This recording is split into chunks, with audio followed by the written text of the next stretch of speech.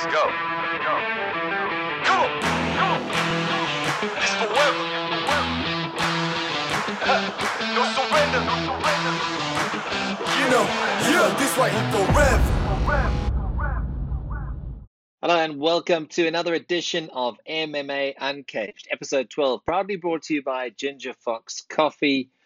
Fantastic coffee, guaranteed to make you as clever as a fox. Thanks so much for joining us. As always, my partner in crime, Garreth Soldierboy McLellan, former EFC middleweight champion and former UFC fighter.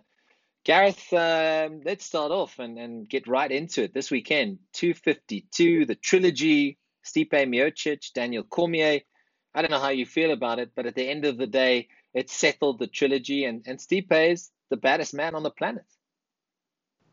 Yeah, man, listen, it was such an interesting fight in the beginning. It started out, the first round was kind of like, it was really tight. And then round two came out and I think was it round two? Was it round three going? Round three. Could have been round two or round three. Right. Daniel Cormier started to set the pace, good behind the jab, finding good double jab combo, catching him with the overhand right, a couple of that slip-off side dip that he does into the overhand right, and started to have Stipe in a bit of trouble. And Stipe was looking uncomfortable. I think he had been hit a couple of times really hard and was kind of just not looking. And Daniel was pushing the pace, and then all of a sudden, there was just this mad little combo at the end, boop, boop, right hand, almost like a shovel hook right hand, and caught Daniel off balance, and then Stipe was on him, and he got saved by the buzzer. You saw he stood up, his eye was clearly clogged, and I think that was the defining moments. I think that Daniel had really started to put the pressure. DC was on the money, he was looking good, he had the range, he tested him a little bit with a couple of shots. And I think that was the plan, was to see what he was like on the wrestling side and then mix it up with the striking. And then, I mean, Stipe looked incredible, though. Definitely not as heavy as what he did. Leaned out nice, moved slightly step-offs. That right hand was firing. And he just showed that what kind of a champion he was. He went, even though he was in trouble, he was uncomfortable. He wasn't afraid to mix the combinations up. He wasn't afraid to strike. And I think if you looked at the strike total at the end, he was way ahead of Daniel in terms of percentages that landed. And listen, a rightful winner on the night. I think he showed his class. I showed what kind of a champion he is. You know, he put himself down as the greatest heavyweight of all time. Ensis Francis and Gagne. Or could be the John Jones. John Jones is now vacated. Interesting comment. I was watching a podcast with Ben Asker and Arawani, and they were just saying, like, was it timed at the right time to rub salt in the wounds of Daniel and kind of show him, well, if you can't do it, I'll do it. And, I think that's going to stir up some great conversation. I'd like to see a John Jones. I'd like to see Francis and Gagne get the next shot. And then obviously, then who does that line up for John Jones? Because we know he's coming. We know he's going to be the next.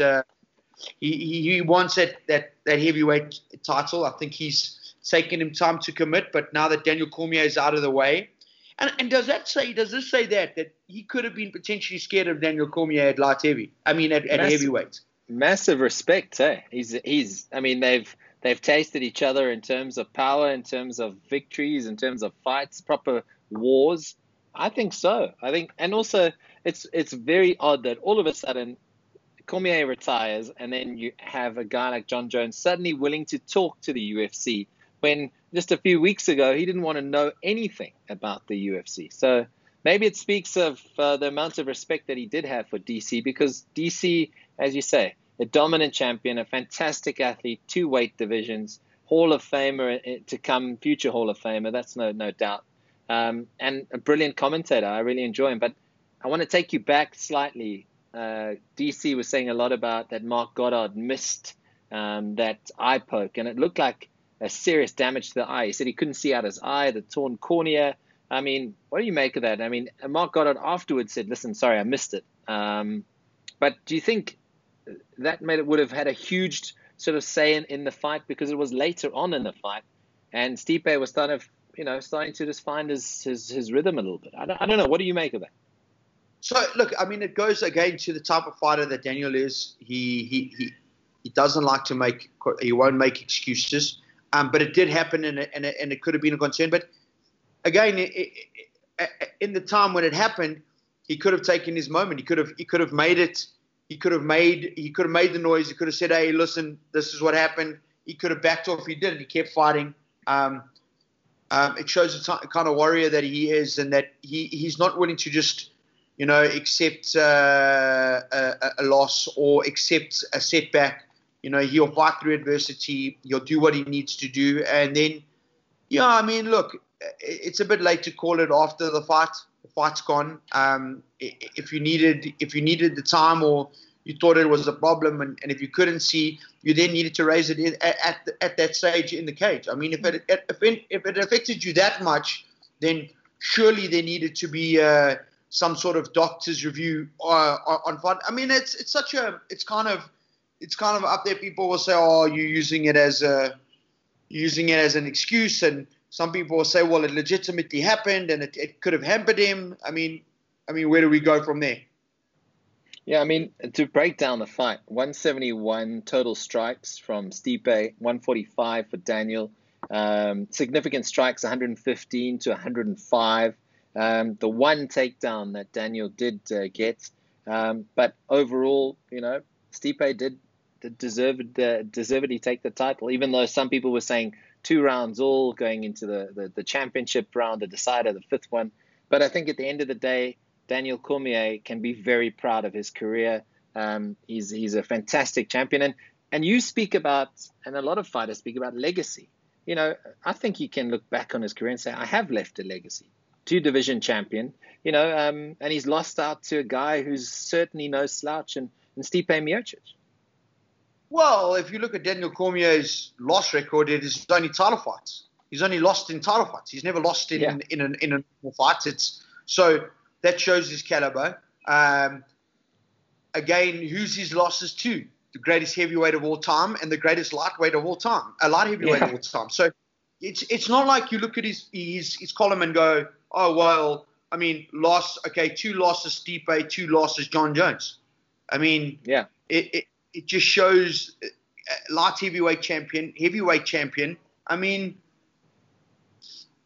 it's going to be very hard to ever argue that he's not one of the greatest of all time. I think it would be injustice to him to turn around and say he didn't prove himself. He's carried himself impeccably as a man. He's ultimately been the ultimate professional, and that's inside and out. I mean, he's juggled the fact of being a commentator, being a dad, being a coach, still coaching his high school wrestling teams, then competing as a fighter. And don't get it wrong, Daniel Cormier is 41 years old. He's not a youngster by any means, and he's still able to go in there and push the best heavyweights in the world right to the brink. I mean, I looked at it. I said as well, good op, very, very close to being 2-all. So he definitely won the 4th. He definitely won probably the 2nd, but then got rocked. The 3rd was kind of a iffy clinch. Not much, a lot happened. And the 1st round was very close, so it could have gone either way. You know what I mean? So if I was the refs, I think a lot of people looked at it at 1-4 Cormier, because he had got the takedown in round 1. And then 2 and 3 belonging to the champion. And then it was all about round 5. And then, I mean, that's where he showed his class. He outstruck him, I think, 31 or 32 significant strikes to 16 or 17. So, I mean, and Daniel was definitely battling with the eye. He couldn't read the distance as well as what he normally would. And he put himself in positions where he took a little bit too much damage. Yeah. But smart again, good wrestling exchanges, good wrestling in defense. Fair to say, both of these guys are legends of MMA. I think that's fair to say. do you think, looking at what we've seen, that the refs, and I mean the refs have a tough job, and they do a stellar job 99.9% of the time, but do you think more should be done with the fingers out, closing the hands? Because we're seeing a lot of eye pokes with guys trying to find range. Just that sort of jab, or they put it out. So what's your take on that? You think more could be done? Do you think they should be sterner on that? Yeah, look, I think it's something that definitely needs to be addressed. I think it's something that continuously shows itself in fights, and it costs guys. I don't think at any stage your hand should be out flat or extended in front of you. If you're in the striking position, for me, it's very easy to keep the hands cupped. You don't have to close them, but if you keep them cupped, you can still push them out. You can still parry. You can still play the grips. There definitely needs to be something in terms of a full extension kind of hand out. At the moment you're showing your palms to somebody, or your full extent of the hand, it's gonna end up nasty. We cup those hands inside. I mean, look, such a hard thing to do. How do you go and tell somebody now how to fight? If they train a certain way, they feel comfortable. Very, very difficult scenario. Very, very difficult parameters to keep, and a rule to kind of look. Maybe got to start being harsher on guys. Yeah. Maybe it's got to be a case of, if your hands are out and you eye poke, immediate point deduction. It then teaches guys not to. Warning, don't do that. Poke in the eye. Warning, don't poke. Then okay, let's take away. Yeah. It's because you see guys deliberately, like, almost that palm is exposed. It's a deliberate tactic. You can't tell me that's a natural movement that you train for. I mean, and more should be discouraged to avoid that, because we've seen many fights over the years with an eye poke changes it all of a sudden. Either a guy starts bleeding on the eye, he can't see, even if it's the sweat in the eye. You know what I mean? That salty sort of, like, it just like causes irritation, and it hampers your vision. It definitely does. Listen, a bump in the eye is definitely it kind of affects that eye, and your vision does become very blurry. It's not very easy to see. And then remember, when a guy's throwing punches at you at that speed with that power, you need your eyes are the most important thing. So, listen, I think there's been a lot of issues in terms of refereeing in a lot of spaces. I think there's been a lot of mistakes, and I think they've been magnified because there's no crowd and there's no hype and there's no adrenaline. Yeah, and exactly. Guys are not feeling that energy, which would then gets them more going, no, I'm fine, pumping. I think guys are a little bit more softer in when something happens. Yeah, look, I mean, I think there's definitely changes that are going to be made to the rules, but this is the evolution of sport. It's always something that's got to be looked at and changed to make it better. Let's move on to a guy that we both rate and we both thought would beat Marlon Vera, Sean O'Malley. It's his first loss. He was on a 12-fight win streak, and it was just weird, man. Like, I don't know if a checked kick hurt the foot first and then he went over the ankle, but Marlon Vera came to fight and showed him no respect. And at the end of the day, Sean O'Malley has got a lot to learn and will hopefully bounce back in style from this.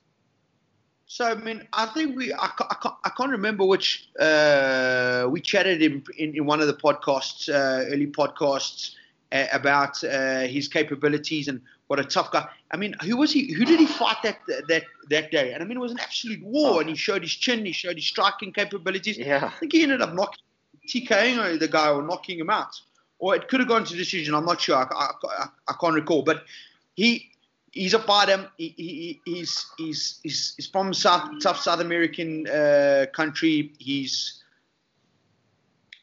doesn't have a lot. He's had to fight for everything that he has. Like he said, there's not much that he hasn't seen. So I don't think the kind of playful, look at me kind of vibe of Sean O'Malley, where he uses that confidence to his advantage. And he was under pressure. He was on the back foot. He wasn't having it his own way. I think there's been a lot of shouts about him copping out. In that fight, I have seen some stuff between I think it was Henry Cejudo saying something about breaking a toenail, and then Garbrandt jumping on the bandwagon, saying about people are not ready to go to war. Just a tough scenario. You never know the mentality of a fighter. And hey, was it something that was he not feeling comfortable in there? Was he just not in the same mindset that he would normally be in? And maybe the hype got to him. There's a lot of hype around Sean O'Malley. Yeah, took the easy road out, but young guy, you got a lot to learn. Yeah. Got to learn from the losses. Got to make yourself better. Got to pick yourself up. Maybe just go a little too much too quick. Yeah. Look, it's one blemish, and I mean we've seen with a lot of guys that fight turns them into another beast. They learn from that, and that's what we hope for Sean O'Malley. I think the X-ray has come back with no breaks, and maybe it was just a rolling of a sprain or something. But at the end of the day, he's got to learn this. I mean, how do you pull yourself back from a loss, especially when there's so much hype around you? I mean, in your career, you've also been on the receiving end. You've won plenty, but there's been times when you've been in that dark place and you've lost. How do you bounce back? What do you go to? Do you go back to the same things, or do you spend time dissecting what went wrong? What's the approach? So I think the most important thing in that space is just understanding that, in this sport, you're going to lose. It's inevitable. I mean, you take a look at the middleweight title that's coming up, 2 undefeated fighters. Somebody walking away with a loss. It's inevitable. You can't hide from it. There'll either be somebody who can match you, somebody who's better than you. It's just the way it is. I've fought with messed up ankles, and it's not a nice thing to do.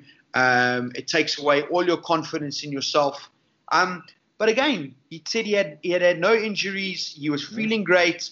Maybe too many quick fights on a trot, which cost him. He's a young guy. He's got to go back. He's got to process it. He's got to understand the loss. He's got to understand why he lost, and then he's got to come and make himself better. He's exceptionally talented.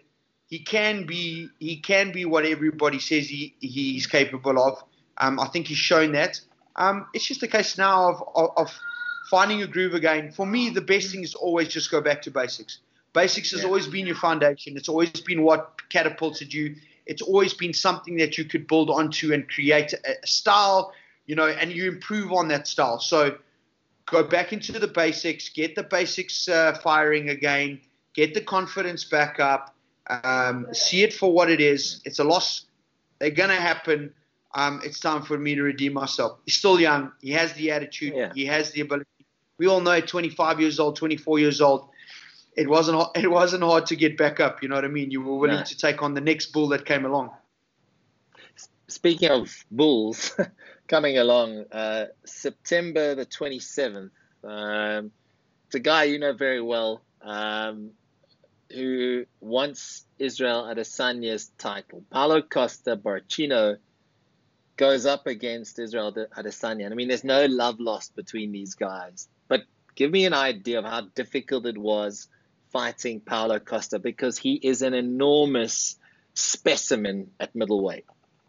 Listen, it's not only that, he has an incredible fighter IQ. He's not just this big galoot who walks around and just smashes everything. He has that ability to just deconstruct anything that's in front of him through power and speed. But he has the brain to go with it. He has the fight knowledge. He's got an incredible chin. He's 25 years old. He's coursing with adrenaline, and he's coursing with the testosterone. He just wants to murder whatever's in front of him. And I really, really honestly feel that this is the fight that either cements Israel Adesanya as the champion and the guy to beat in the middleweight division, like the long time ago's of Anderson Silva's, the John Joneses. It'll put him in that category. This is the fight that will change his name forever. But, and I say a very, very big but, that thing that's about to walk in front of him wants nothing else but then for him to die. He just wants him to die. And he's not going to back off. He's not going to be like Yoel Romario. Yoel Romario is a little bit older. He's He's got a little bit of experience. He's kind of got a blasé attitude. Paulo Costa wants to eat him. And he's going to do whatever he needs to take to get his hands on Israel Adesanya. The range, I think, is going to be a problem in the beginning. But I said this before. Paulo Costa's not small. He's 6'3". He's got a long range. He's got a lot of power in him. So you get this really technical striking ability against this really powerful guy. Israel doesn't want to take a lot of punches from him. I do see a lot of powerful leg kicks. I think if I was smart, I would go back to that old school Muay Thai mentality. Throw hard, throw fast, and throw big numbers at Israel Adesanya. Walk him down, and then and try and put the hurt on him. Good body shots as well. We know that Costa likes to throw to the body. He's cut down a lot of guys like that. See the same tactic happening again. I wouldn't be very surprised to see him take Israel Adesanya down. I wouldn't be surprised to see if he gets on top of him. I mean, that guy's a beast. 100 kilos of pure muscle.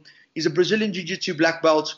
We had the conversations with guys in Brazil about him previously anyway to find out more about him. And they just said that guys don't understand how good he really is on the floor. I mean, that was a lot of our game, was to test him, put him on his back, make that big muscle framework. But his conditioning is impeccable. I mean, he showed that before. He showed that in the Mario fight. He's not going to be easy to put away. Stroll across the other side, you got Israel Adesanya, a guy has this unbelievable stand-up record. He's a kickboxing champion, fought in glory. He's put away some of the best guys in the industry at the middleweight division and put them away. He stopped Calvin Gastelum, who was on a tear. He stopped Robert Whittaker, the champion, who had beaten Yoel Romero twice. So, interesting fight. I'm pretty much going to say one of these two dudes are going to go to sleep, definitely. And I think we're going to see an incredible striking match. I'd love to see a bit of ground game, a bit of wrestling. We know that Paulo Costa can wrestle as well. So he's a complete package as an MMA fighter, and I think if he goes on to be champion, he's going to be a very, very, very, very difficult guy to beat.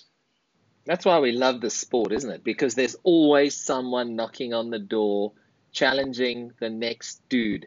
And everyone wants to be the baddest dude on the planet. It's just, we love it. And it's guys who are black belts in various disciplines taking on guys who are not necessarily a traditional a martial artist. They're mixed martial artists, like a hybrid. It's fascinating. It's absolutely fascinating. It's a really exciting time in the UFC. It really is. One thing I wanted to ask you, though, the fight night coming up, I mean, that Adesanya Costa fight is still a month away. But coming up next, we got Frankie Edgar gets back against Munoz. I mean, that's also at the Apex. It's an interesting one because Edgar's a veteran. He's one of the legends. What do you make of that? So I think Munoz showed his ability when he knocked out Cody Garbrandt. He's got very powerful hands. He's not afraid to get into slugfest. He's tough. He's durable. He's building a very quick name for himself. I think this for him is the big notch that he needs. I think a win over a seasoned veteran will kind of catapult him into the mix of names in that already stacked division. I mean, there's 5 or 6 guys that can put their hand up at any stage and go, okay, I'll fight for the title. Frankie Edgar. Listen, is he becoming too old? I think he's lost 2 in a row on the trot. I think one was a knock. I think he was knocked out one of them, and then I think he lost on a decision. But Frankie Edgar is a gamer. He's gonna, 100%. He's gonna come in there. He's gonna put on some leather. He's gonna bite on the gum guard, and he's gonna go to work. Does he still have the ability?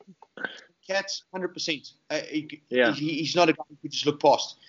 Is he a little bit just past his time? Yeah, potentially. We've seen that the progression of MMA is so fast that I think you get to a certain stage. Only the freaks of nature are still in the mix at the ages of 40 and 38 and 39s.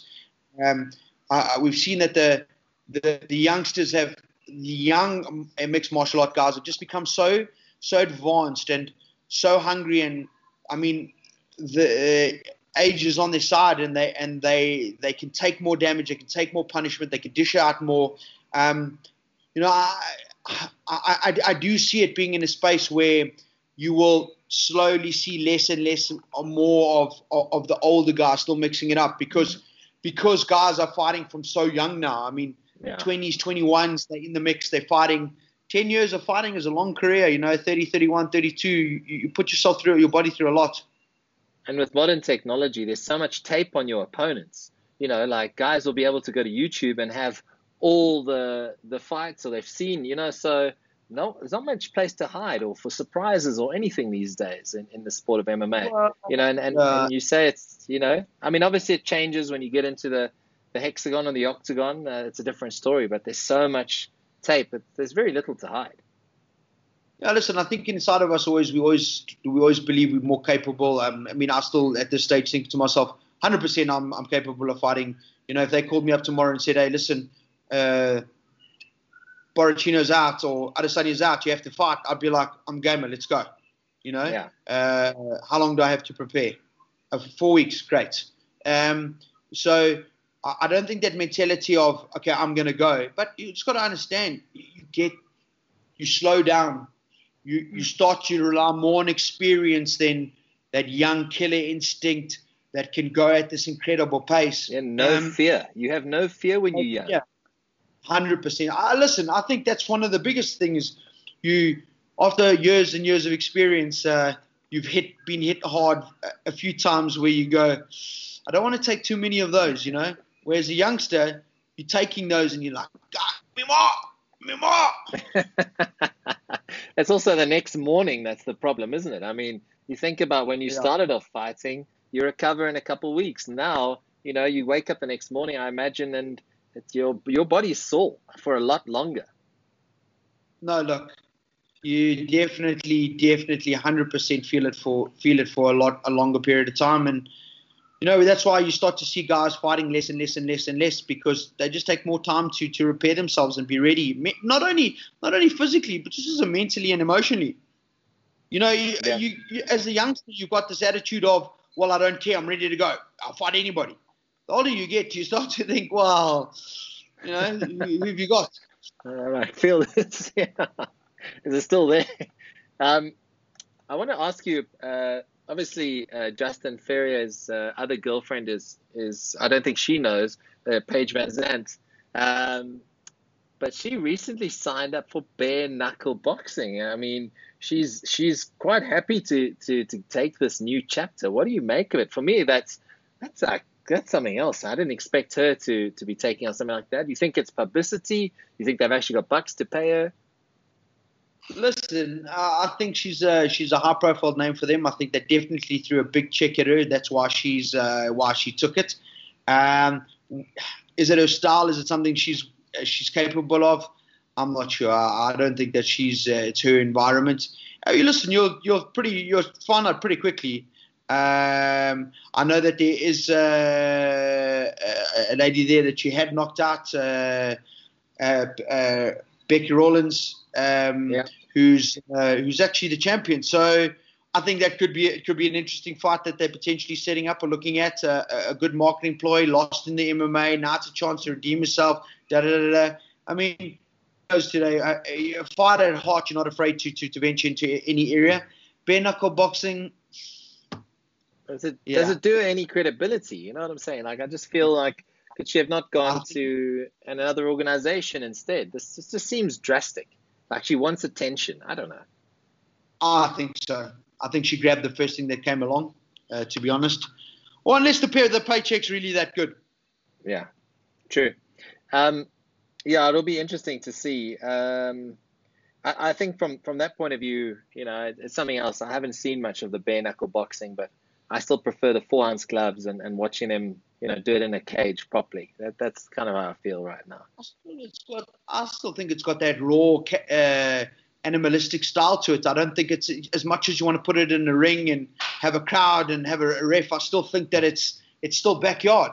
I mean, as sports, we've worked so hard to get away from the backyard stuff to show that we are professionals. And yes, there's a certain amount of professionalism that goes into bare knuckle boxing. But I mean, what are you watching? Two women hit each other without gloves on. No. You know, No, I think it's classless. All due respect to the woman fight, it's just classless. I want to see them 4-ounce gloves in the UFC, EFC, whatever it is, Bellator, Invicta, you name it, one championship, whatever it is. I'd rather just see that.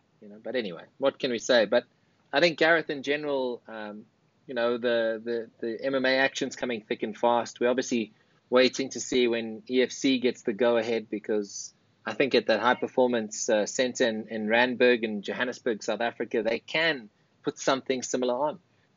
Because I think we need South African MMA back, we need EFC back, and we need to see some local fights, because I imagine there's a lot of gyms taking strain, a lot of fighters who are very frustrated at the moment. What's the feeling on the street? What have you heard from the guys? I think guys are starting to get desperate in terms of opportunity.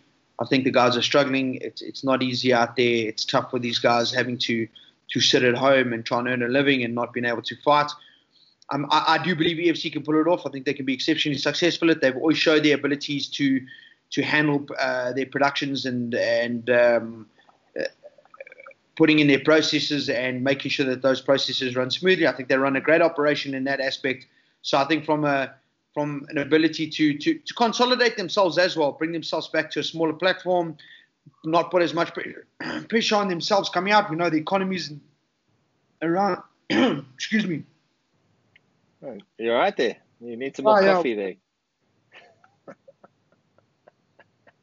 Oh, sure.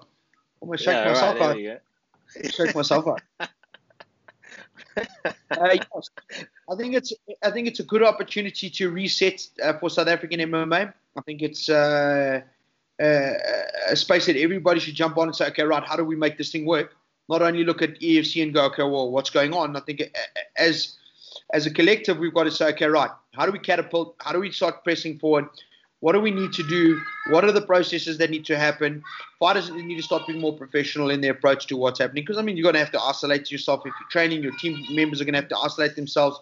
You can't afford to get sick. You can't afford to sign a fight and then not rock up because of COVID, because you were being irresponsible. So, yeah, a lot of changes to come. I think EFC will get it right, and it'll be exciting. It'll be exciting to watch EFC again. I think guys have missed it. And maybe a good break for the South African public, again, will ignite that excitement, because there's not a lot going on. No, exactly. Well, let's see. We should try and get Cairo Howarth on, the president of EFC. Maybe he's got some info for us. Yeah. I know that they've been asking government for answers in South Africa, so let's wait and see. But either way, this weekend will be fight night at the Apex, more UFC action, so we're excited about that. And prediction, is it going to be Pedro, or is Frankie, going to bounce back from his losing streak? What's your thoughts? Yeah, listen, I'm a big Frankie Edgar favor. One of my favorite fights was him, was the duel against Gary Maynard. I think that was one of the defining moments in mixed martial arts at that stage.